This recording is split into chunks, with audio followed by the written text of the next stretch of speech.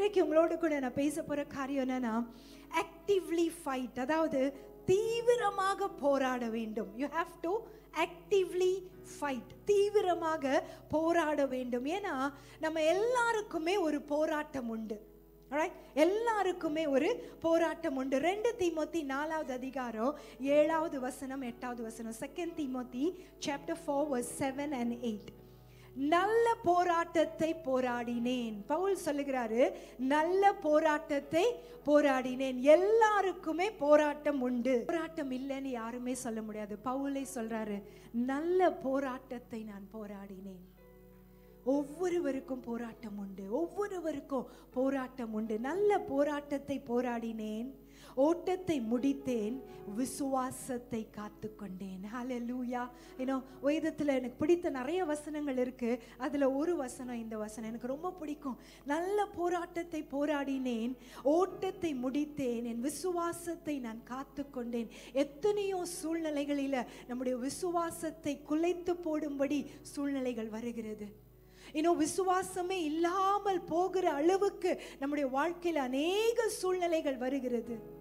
ஆனா அந்த விசுவாசத்தை காத்துக்கொண்டு கடைசியில் ஆண்டவருடைய முகத்தை பார்க்கும் பொழுது நீதியின் கிரீடம் எனக்காக வைக்கப்படுகிறது.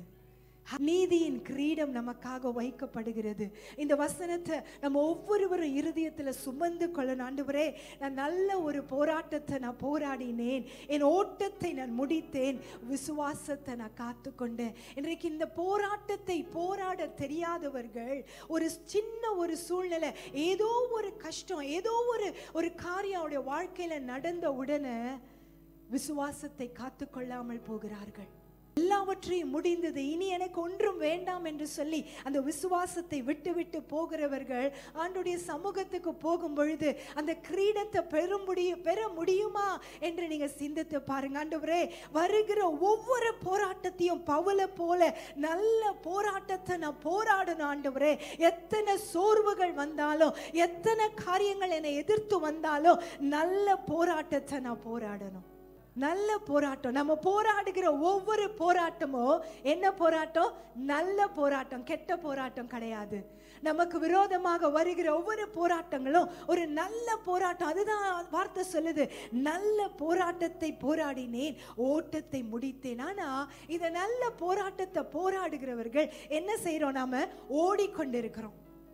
நமக்கு ஒரு ரேஸ் இருக்கிறது. நம்ம எல்லாருக்குமே ஒரு ஓட்ட பந்தயம் இருக்குது. அந்த ஓட்ட பந்தயத்துல நம்ம என்ன செய்யறோம்? எல்லாருமே ஓடிக்கொண்டிருக்கிறோம். ஆனா இந்த ஓடிக்கொண்டிருக்கிற நேரத்துல பிசாசு என்ன தெரியுமா செய்வான்? அந்த ஓட்டத்தை தடை பண்ண அநேக காரியங்களை கொண்டு வருவான். பிசாசு என்ன செய்வான்? அந்த ஓட்டத்தை தடை பண்ண அநேக காரியங்களை கொண்டு வருவான். 1 தெசலோனியர் 2வது அதிகாரம் 18வது வசனம். 1 Thessalonians chapter 2 verse 18. ஆகையால் நாங்கள் உங்களிடத்தில் வர 2 தரம் மனதாயிருந்தோம். பவுல் சொல்லுகிறாரு, உங்களை வந்து பார்க்க வேண்டும் என்று நான் மனதாயிருந்தேன். பவுலாகிய நானே வர மனதாயிருந்தேன், சாத்தானோ எங்களை தடை பண்ணினான். நல்லா கவனிங்க இந்த வசனத்தை. சாத்தானோ எங்களை தடை பண்ணினான். அப்போ சாத்தான், பிசாசானவன் நம்ம ஒவ்வொருவரையும் தடை பண்ணுவதுதான் அவனுடைய நோக்கம். நம்முடைய ஓட்டத்தை ஜெயமாக ஓடி முடிக்க கூடாது, அந்த கிரீடத்தை பெற்றுக்கொள்ள கூடாது, விசுவாசத்தை காத்து நம்ம ஓடக்கூடாது என்று சொல்லி ஒவ்வொரு நேரமும் ஒவ்வொரு நிமிஷமும் நம்மை தடை பண்ணுவதுதான் பிசாசுடைய வேலையாக இருக்கிறது. எல்லா விதத்திலும் அவன் நம்மை தடை பண்ணுவான். he will prevent you, he will try to stop you. என்ன அவனுக்கு நம்ம எந்த நேரம் முன்னேறி செல்லணும், ஆண்டவரை பிடித்து கொண்டு போகணும்னு சொல்ற நேரம் எல்லாம் நீங்க தடைய பார்க்க முடியும். நீங்க தடைய பார்க்க முடியும். ஆண்டவரே, உம்மை நான் இன்னும் அதிகமாக நேசிக்கணும்னு சொல்லும் பொழுது என்ன செய்தாலும், நான் எந்த நேரம்லாம் முன்னேறி செல்லணும்னு நினைக்கிறோமோ ஒவ்வொரு நேரமும் தடைகளை கொண்டு வருவான். ஆனா இன்றைக்கு அநேக கிறிஸ்தவர்கள் அப்படிப்பட்ட தடைகள் வருகிற நேரத்துல அவர்கள் பார்க்கிறது, அந்த தடைகளை பார்த்து சோர்ந்து போய் விசுவாசத்தை விட்டு தவறி போகிற கிறிஸ்தவர்கள் தான் அநேகராக இருக்கிறாங்க. ஆனா அந்த தடைகளை பார்க்காம பார்க்காமல், வருகிற ஒவ்வொரு பிரச்சனைகளை பார்க்காம, நம்முடைய கண்கள் you have to look at the goal. எனக்காக வைத்திருக்கிறதான அந்த கிரீடத்தை பார்த்து ஓடுகிறவர்கள் தான் கடைசி முடிவரை மறியந்தும் அந்த விசுவாசத்தை காத்து கொண்டு நிற்க முடியும். ஆமென். அந்த தடைகளை பார்க்கும் பொழுது நம்மளால ஓட முடியாது. பிசாசு நமக்கு அநேக தடைகளை கொண்டு வருகிறான். ஆனா அந்த தடைகள் வரும் பொழுது அதை மேற்கொள்ள நாம என்ன செய்யணும்? போராட வேணும். எப்படி போராட வேணும்? தீவிரமாக போராடணும். It's not going to be a normal fight. சாதாரண ஒரு சண்டை இல்ல. தீவிரமாக எதிர்த்து எனக்கு விரோதமாக வருகிற ஒவ்வொரு காரியங்களையும் தீவிரமாக போராட போகிறோம். இன்னைக்கு அப்படி ஒரு தீவிரமாக எப்படி நீங்க யுத்தம் பண்ண போறீங்க? தீவிரமாக எனக்கு வருகிற தடைகளை நான் எப்படி போராடி ஜெயிக்க போகிறேன்? 17வது வசனத்தை பாருங்க. 1 தெசலோனியர் 2:17. சகோதரரே, நாங்கள் இருதயத்தின்படி உங்களோடு இருந்து சரீரத்தின்படி கொஞ்ச காலம் உங்களை விட்டு பிரிந்திருந்தபடினாலே உங்கள் முகத்தை பார்க்க வேண்டும் என்று மிகுந்த ஆசை. There is desire. மிகுந்த ஆசை. பவுல் சொல்லுகிறாரு, உங்களை எல்லாரையும் வந்து பார்க்கணும்னு ஒரு மிகுந்த ஆசை. ஒரு காரியத்துக்கு நீங்க ஆசைப்பட்டீங்கன்னா எப்படியாவது அதை நான் வாங்கிடணும், எப்படியாவது அதை அடையணும்னு சொல்லி ஒரு போராட்டம், ஒரு வைராக்கியத்தோடு கூட நீங்க ஓடுவீங்க. அதே போல பவுல் சொல்றாரு, உங்களை பார்க்க வேண்டும் என்று மிகுந்த ஆசை. ஒரு போராட்டம் எங்க ஆரம்பிக்குது தெரியுமா? when you desire to do something for God. ஆண்டவருக்காக இன்னைக்கு உட்கார்ந்து இந்த இடத்துல உட்கார்ந்து கொஞ்சம் யோசித்து பாருங்க. வெறும் கையாய் நான் கடந்து வந்தேன், ஒன்றுமே இல்லை, ஒரு நம்பிக்கை இல்லை, எந்த சூழ்நிலை மாறுமா, இதுல நம்பிக்கை இருக்கா என்று பார்த்த அனைவர்களும் சொல்லியிருக்கலாம் no hope அப்படின்ட்டு. ஆனா இன்றைக்கு எத்தனை பரிவாரங்கள், எத்தனை ஆசீர்வாதங்களோடு ஆண்டவருடைய சமூகத்துல உட்கார்ந்து இருக்கீங்க. ஆனா அத்தனை ஆசீர்வாதங்கள் வரும் பொழுது, பிசாசு தடைகளை கொண்டு வரும் பொழுது உங்க விசுவாசத்தை காத்துக்கொள்ள முடியுதா? தடைகள் கொண்டு வரும்போது நான் சோர்ந்து போக மாட்டேன். என்னை வெறுமையாய் வந்த நான் இன்றைக்கு இத்தனை ஆசீர்வாதங்களோடு என் ஆண்டவர் என்னை உயர்த்தி வைத்திருக்கிறாரே, நான் சோர்ந்து போவது நியாயமான? நீங்களே கேளுங்க. Is it fair? கீழே விழுந்து நான் இனிமே ஜெபிக்க மாட்டேன் அப்படின்னு சொல்றது ஒரு நியாயமா? இல்ல ஆண்டவரே, எனக்கு இத்தனை ஆசீர்வாதங்களை என்னை கொடுத்து என்னை உயர்த்தி வைத்திருக்கிறீரே, நான் இன்னும் எவ்வளவு தீவிரமா போராடணும்?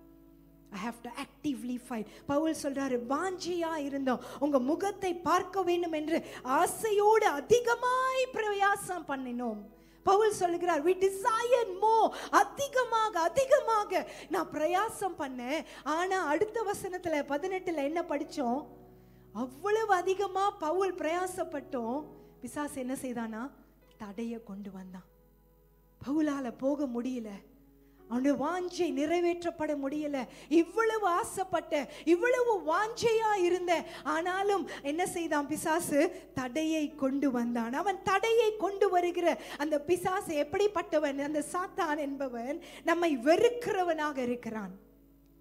நம்மை வெறுக்கிறவனாக இருக்கிறான். இன்றைக்கு இந்த உலகத்துல நீங்க யாரையாவது வெறுத்தீங்கன்னா, நீங்க யாரையாவது வெறுத்தீங்கன்னா, யாரோட வேலையை செய்யறோம்? நாம பிசாசுடைய வேலையை செய்யறோம்.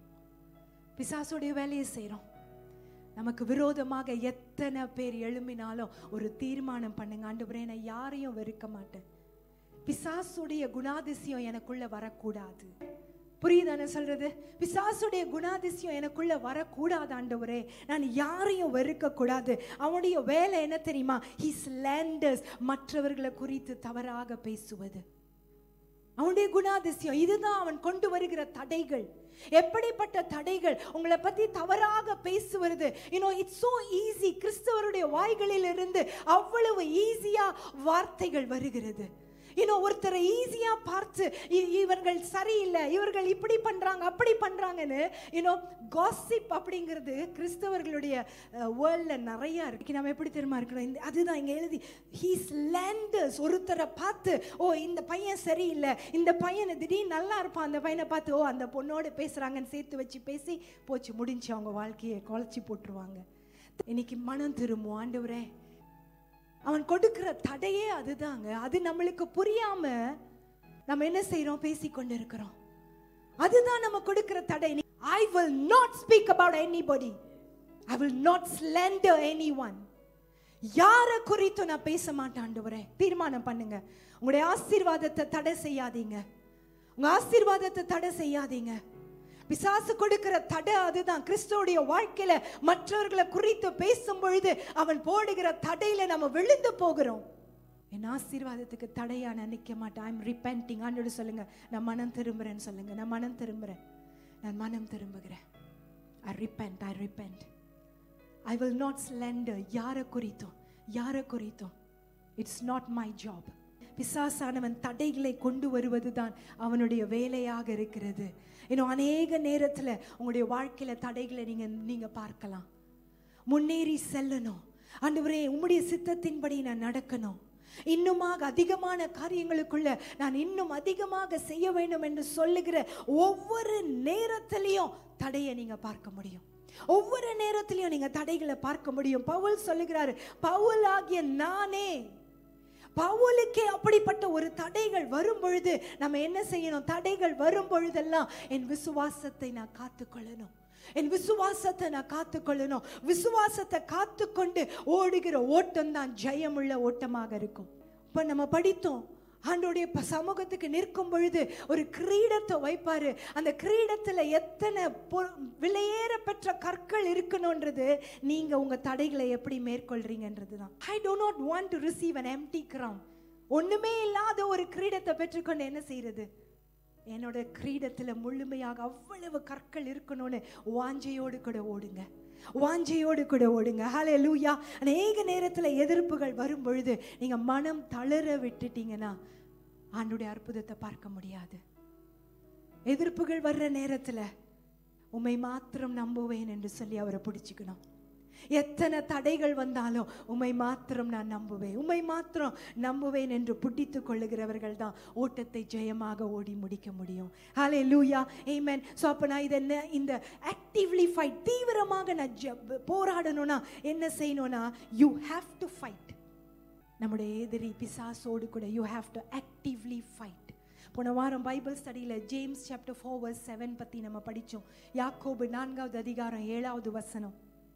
You have to put up a fight. Submit to God. Therefore submit to God. ஆகையால் தேவனுக்கு கீழ்ப்படிந்திருங்கள், பிசாசுக்கு எதிர்த்து நில்லுங்கள். அந்த வார்த்தை எதிர்த்து நில்லுங்கள் அப்படின்றது ஆக்டிவ்லி ஃபைட், தீவிரமாக போராடுவது தான் பிசாசுக்கு எதிர்த்து நிற்பது. பிசாசுக்கு எதிர்த்து நில்லுங்கள், அப்பொழுது அவன் உங்களை விட்டு ஓடி போவான். பிசாசுக்கு எதிர்த்து நில்லுங்கள், அப்பொழுது அவன் உங்களை விட்டு ஓடி போவான். நீங்க சொல்லலாம், பிசாசுக்கு நான் எதிர்த்து தானே நிக்கிறேன், ரைட், எதிர்த்து தானே நிக்கிறேன், அவன் என்னை விட்டு ஓடி போக மாட்டேங்கிறானே அப்படின்னு சொல்லி. பிசாசு கொடுக்கிற ஒவ்வொரு தடைகள், ஒரு பிசாசுன்ற அவன் நமக்கு தடைகளை கொடுக்கிறான். எப்படிப்பட்ட தடைகள்? நான் ஒரு ஆர்வமா ஓடும் பொழுது என்ன செய்கிறான்? பிசாசு நம்மோடு கூட ஓடி வருகிறான். அவன் வேலை என்ன தெரியுமா? அவனுடைய வேலை எப்படியாவது தள்ளி என்ன செய்யணும்? என்னை விழ வைக்கணும். அதுதான் அந்த பிசாசுடைய வேலை. இன்னைக்கு அநேக கிறிஸ்தவர்கள் அவன் இப்படி கையை தொட்ட உடனே நம்ம என்ன செய்யறோம்? விழுந்துடுறோம். It's so easy for us to fall. ஆனா நம்ம சொல்றோம், ஐயோ எனக்கு வியாதி வருது, இயேசுவின் நாமத்துல பிசாசே இந்த வியாதியே போன்னு சொல்றோம். அது அப்படியே தான் நிக்குது போல, ரைட்? நான் ஜெபிச்சேன், அது போல. பண தேவை வருது, இயேசுவின் நாமத்துல நான் எதிர்க்கிறேன் போல, ரைட்? இப்படிதான் நம்ம அநேகர் போராடி கொண்டிருக்கிறோம். How are we going to actively fight? அநேக நேரத்துல நான் ஜெபிக்கிறேன், போக மாட்டேங்குது. நான் ஜெபிக்கிறேன், ஆனா அதை என்னால என்னை விட்டு போக வைக்க முடியல. சோ என்ன பண்ணணும்? அதே நேரத்தில் அவன் நம்மளோடு கூட தான் ஓடிக்கொண்டு வருகிறான். ஒவ்வொரு நேரமும் நம்ம இடித்து தள்ள, அந்த ஆக்டிவ்லி ஃபைட் அப்படிங்கிற வார்த்தைக்கு என்ன தெரியுமா அர்த்தம்? he is elbowing. இதுதான் அவனோட வேலை, இதுதான் அவனோட வேலை. நம்மளை இடிச்சு தள்ளிட்டு நம்மளை ஓட விடக்கூடாது. அதுதான் அவனோட வேலை. ஆனா when you want to actively, இனி இது வேலைக்கு வராது. aggressively you need to fight. ஒரு வைராக்கியத்தோடு, தீவிரத்தோடு கூட, இனி உனக்கு என்னோட வாழ்க்கையில இடம் இல்லை, சும்மா தள்ளிக்கிட்டு இருந்தா போகாதுங்க. Actively fight. எப்படி? கீழ் பிசாசுக்கு எதிர்த்து நில்லுங்கள், எதிர்த்து நில்லுங்கள். ஓடுற ஓட்டத்துல எதிர்த்து நின்று விசுவாசத்தை காத்துக்கொண்டு ஓடிக்கொண்டே இருக்கும் பொழுது என்ன தெரியுமா ஆகும்? You will be the one who's pushing him out. இவ்வளவு நாள் என்ன தள்ளி கொண்டிருந்தானா, நான் விசுவாசத்தை காத்துக்கொண்டு தீவிரமாக எதிர்த்து போராடுகிற வேளையில நாம என்ன செய்வோம்? பிசாசை தள்ளி விட்டுட்டு நமக்காக வைத்திருக்கிற நோக்கத்தை நோக்கி ஓட முடியும். Actively fight. நீங்க அந்த போராட்டத்தை போராடி கொண்டிருக்கும் போது பிசாசு என்ன தெரியுமா செய்வான்? வார்த்தைகளை உங்க சிந்தனையில கொடுத்து கொண்டே இருப்பான். வார்த்தைகளை சிந்தனையில கொடுத்து கொண்டே இருப்பான். 1 பேதுரு 5வது அதிகாரம் 8வது வசனம் 9வது வசனம். தெளிந்த புத்தி உள்ளவர்களாயிருங்கள், விழித்திருங்கள், ஏனெனில் உங்கள் எதிராளி. யாருடைய எதிராளி? உங்களுடைய எதிராளி. யார் உங்க எதிராளி? பிசாசானவன். சொல்லுங்க, என்னோட எதிராளி பிசாசு. வேதம் சொல்லுகிறது, என்னுடைய எதிராளி பிசாசானவன் கர்ஜிக்கிற சிங்கம் போல எவனை விழுங்கலாமோ என்று வகை தேடி சுற்றி திரிகிறான். தெளிந்த புத்தியுள்ளவர்களாயிருங்கள், தெளிந்த புத்தியுள்ளவர்களாயிருங்கள், விழித்திருங்கள். ஏன்னா நம்முடைய எதிராளி பிசாசு என்ன செய்யறானா, கர்ஜிக்கிற சிங்கத்தை போல. அவன் சிங்கமே கிடையாது. அவன் யாரு தெரியுமா? கழுத்து அறுக்கப்பட்ட கோழி. அவனுக்கு எந்த ஒரு வல்லமையும் கிடையாது. ஆனா அவன் எப்படி அலைகிறானா? கர்ஜிக்கிற சிங்கம் போல. ஏன் கர்ஜிக்கிற சிங்கம்? வேற எதையாவது குறித்து சொல்லி இருக்கலாமே. ஏன் தெரியுமா? அவனுடைய வேலையே நம்மை சந்தேகப்பட வைப்பது. இது ஆண்டவருடைய வார்த்தையா இல்ல இது பிசாசுடைய வார்த்தையா என்று ஒரு சந்தேகத்துக்குள்ளேயே நம்மளை கொண்டு போய் கொண்டிருப்பான். ஆண்டவருடைய நாமம் என்ன? யூத ராஜ சிங்கம். அதுதான் அவருடைய நாமம். இன்னைக்கு பிசாசு எப்படியா? அவருடைய நாமம் தெரியும். இவருடைய நாமம் யூத ராஜ சிங்கம். இன்னைக்கு பிசாசு எப்படி நம்ம இடத்துல வருகிறான்? கர்ஜிக்கிற சிங்கம் போல. சோ வசனம் சொல்லுது, பி கேர்ஃபுல். தெளிந்த புத்தி உள்ளவர்களாய் விழித்திருங்கள். நீங்க ஜோம் பண்ணி கொண்டிருக்கிறீங்க, ஒரு பெரிய கர்ஜிக்கிற சிங்கம், ஒரு சிங்கத்தின் முகத்தை பார்த்தோன்னே, வா ஆண்டவர் என்னோடு கூட பேசிட்டாரு, யூத ராஜ சிங்கமாக என்னோடு கூட இருக்கிறாரு. அங்க பார்த்தா அது யாரு? பிசாசு. அதனால்தான் அந்த வார்த்தையில முதல்ல சொல்ல, தெளிந்த புத்தி உள்ளவர்களாயிருங்க, விழித்திருங்க. Don't get confused. பார்த்து குழப்பம் அடைஞ்சிராதீங்க. கர்ஜிக்கிற சிங்கத்தை போல, ஆண்டவரை போல பேசுகிற வார்த்தையை நம்முடைய சிந்தனைகளை கொண்டு வருவான். He wants to see whether you can stand or not. விசுவாசம் விசுவாசம் என்று சொல்லி ஓடிக்கொண்டிருக்கிறியே, கர்ஜிக்கிற சிங்கத்தை போல வந்து ஆண்டவருடைய சத்தத்தை போல உங்களுடைய காதுகளில, உங்களுடைய சிந்தனைகளை அவன் பேசுகிற சத்தத்தை உங்களால வித்தியாசம் படுத்த முடியுமா? Can you differentiate between God's voice and the enemy's voice? பிசாசுடைய சத்தத்துக்கும் ஆண்டவருடைய சத்தத்துக்கும் வித்தியாசத்தை கண்டுபிடிக்கிறவர்களாக இருக்க வேண்டும். இன்னைக்கு கண்டுபிடிக்கலனா நம்ம தோத்து போயிடுவோம். அந்த சத்தத்தின் வித்தியாசத்தை கண்டுபிடிக்கலனா நம்ம தோத்து போயிடுவோம். அவனுடைய வேலையே என்ன தெரியுமா? அலிகேஷன்ஸ். அதாவது பொய்ய சொல்லி சொல்லி சொல்லி. எப்படின்னா அந்த வார்த்தைக்கு என்ன அர்த்தம்னா, ஒரு சுத்தியல் எடுத்து ஒரு அடி அடிச்சா இது உடைய போறது இல்லை. ஆனா அடிச்சு அடிச்சு அடிச்சு அடிச்சேன்னா உட்கார்ந்து அடிச்சுக்கிட்டே இருந்தா அது நிச்சயமா உடையும். அதுதான் அவனோட வேலை. புரியுதா? பிசாசு எப்படி நம்மளுக்கு தடை செய்கிறான்னு, எப்படி நம்மளுக்கு எதிராக வரான்னு. he is not going to ஒரே ஒரு பொய்யை சொல்லிட்டு, ஓ இவங்க நம்பல நான் போறேன்னு சொல்ல போவேன். அவனுடைய வேலை he keeps striking striking striking. அடிச்சு அடிச்சு அந்த பொய்யை சொல்லி சொல்லி சொல்லி அந்த பொய்யை நம்ம உண்மையை நம்புற வரைக்கும் நின்று கொண்டிருப்பான். ஆனா தீவிரமா போராடலைன்னா நம்ம அவனோட பொய்யில விழுந்துருவோம்.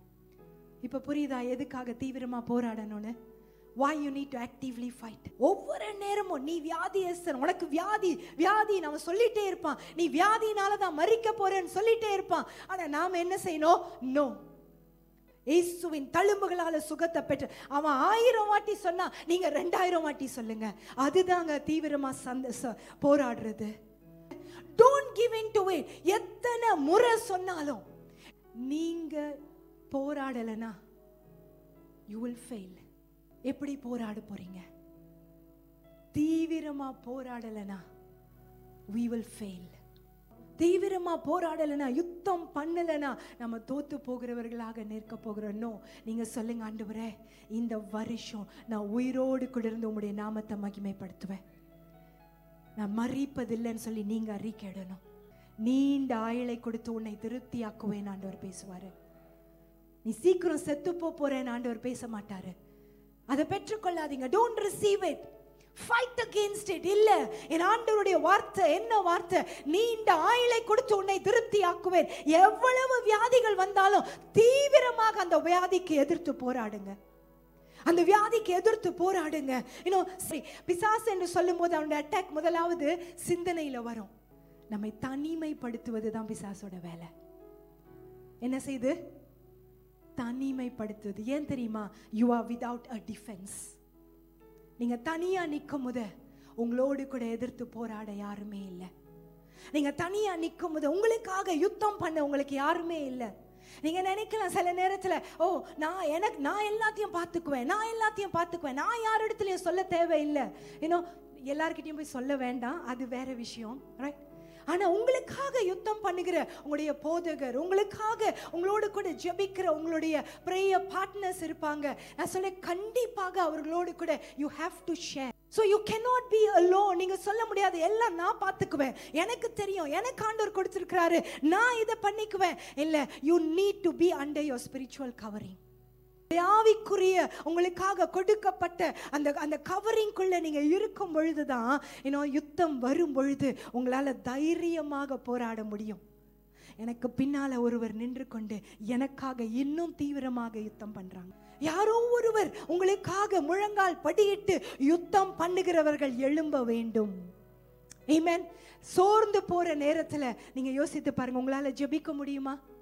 தனிமையா இருக்கிற நேரத்துல யாரோ ஒருவர் என்னிடத்துல ஏதோ சொல்லிட்டாங்க, I want to separate myself. தனிமைப்படுத்துவது தான் பிசாசோட வேலை. உங்களை தனிமைப்படுத்துவது தான் பிசாசோட வேலை. யாரிடத்துலயும் நான் சேர மாட்டேன், யாரோடு கூட உறவு வேண்டான்னு சொல்றது தான் பிசாசோட வேலை. தனிமைப்படுத்தும் பொழுது தீவிரமாக யுத்தம் பண்ண முடியாது. அப்போ யுத்தம் பண்ணுவதற்காக சில காரியங்களை நான் சொல்றேன், நீங்க அதை ஞாபகம் வச்சுக்கோங்க. ஏன் தெரியுமா? உங்களுக்கு எதிராக பிசாசு யுத்தம் பண்ணும்போது அவன் பிளானோட தான் யுத்தம் பண்ணுவான். சும்மா வந்து அட்டாக் பண்றது கிடையாது. உங்களை நல்லா வாட்ச் பண்ணுவான், எங்க அடிச்சா எங்க விழுவீங்கன்னு. ஒரு சின்ன வார்த்தையை சொல்லிட்டா போதும், ஓன்னு உட்காந்து ஒப்பாரி அழுவீங்கன்னா முடிஞ்சு அவனுக்கு தெரிஞ்சிடும், உன்னோட வீக்னஸ் இங்க தான், இரு உன்னை இதை வச்சே அடிக்கிறேன்ட்டுன்னு. ஒரு சின்ன பிரச்சனை வந்தோன்னா தனிமைப்படுத்தப்படுறீங்களா, அவனுக்கு தெரிஞ்சிடும் உன்னோட வீக்னஸ் இதுதான். he works in strategies. நான் சொல்லல, வசனம் சொல்லுது, எடுத்துக்கொள்வோம். எபேசியர் 6வது அதிகாரம் 11வது வசனம். Ephesians 6:11. நீங்கள் பிசாசின் தந்திரங்களோடு எதிர்த்து நிற்க. இங்கிலீஷ்ல பாத்தீங்கன்னா stand firm against all strategies. strategiesனா அதுதான், தந்திரங்கள்னா அதுதான். அவன் பிளான் பண்றான் உங்களை எப்படி எதிர்த்து நிற்கணும்னு. ஆனா நாம என்ன செய்யறோம்? ஒரு பிளானும் இல்லாம போய் நிக்கிறோம். யார் தோத்து போவா? நாம தான் தோத்து போவோம்.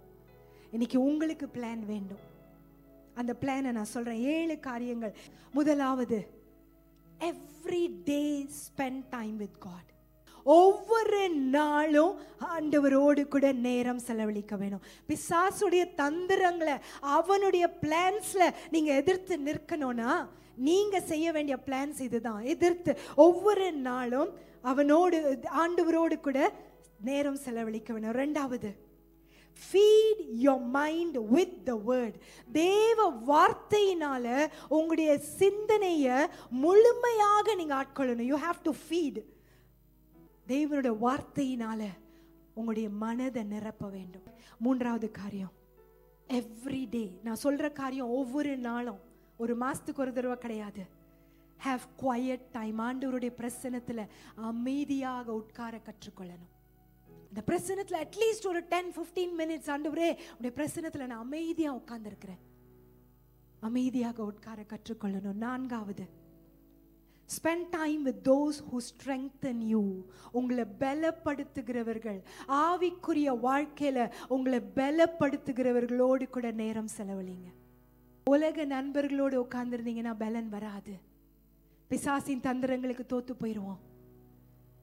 ஆவியில என்னை பலப்படுத்துங்கிறவங்களோடு கூட என் நேரத்தை செலவழிக்கணும். 4வது, அக்னாலேஜ் காட் இன் எவ்ரிதிங்.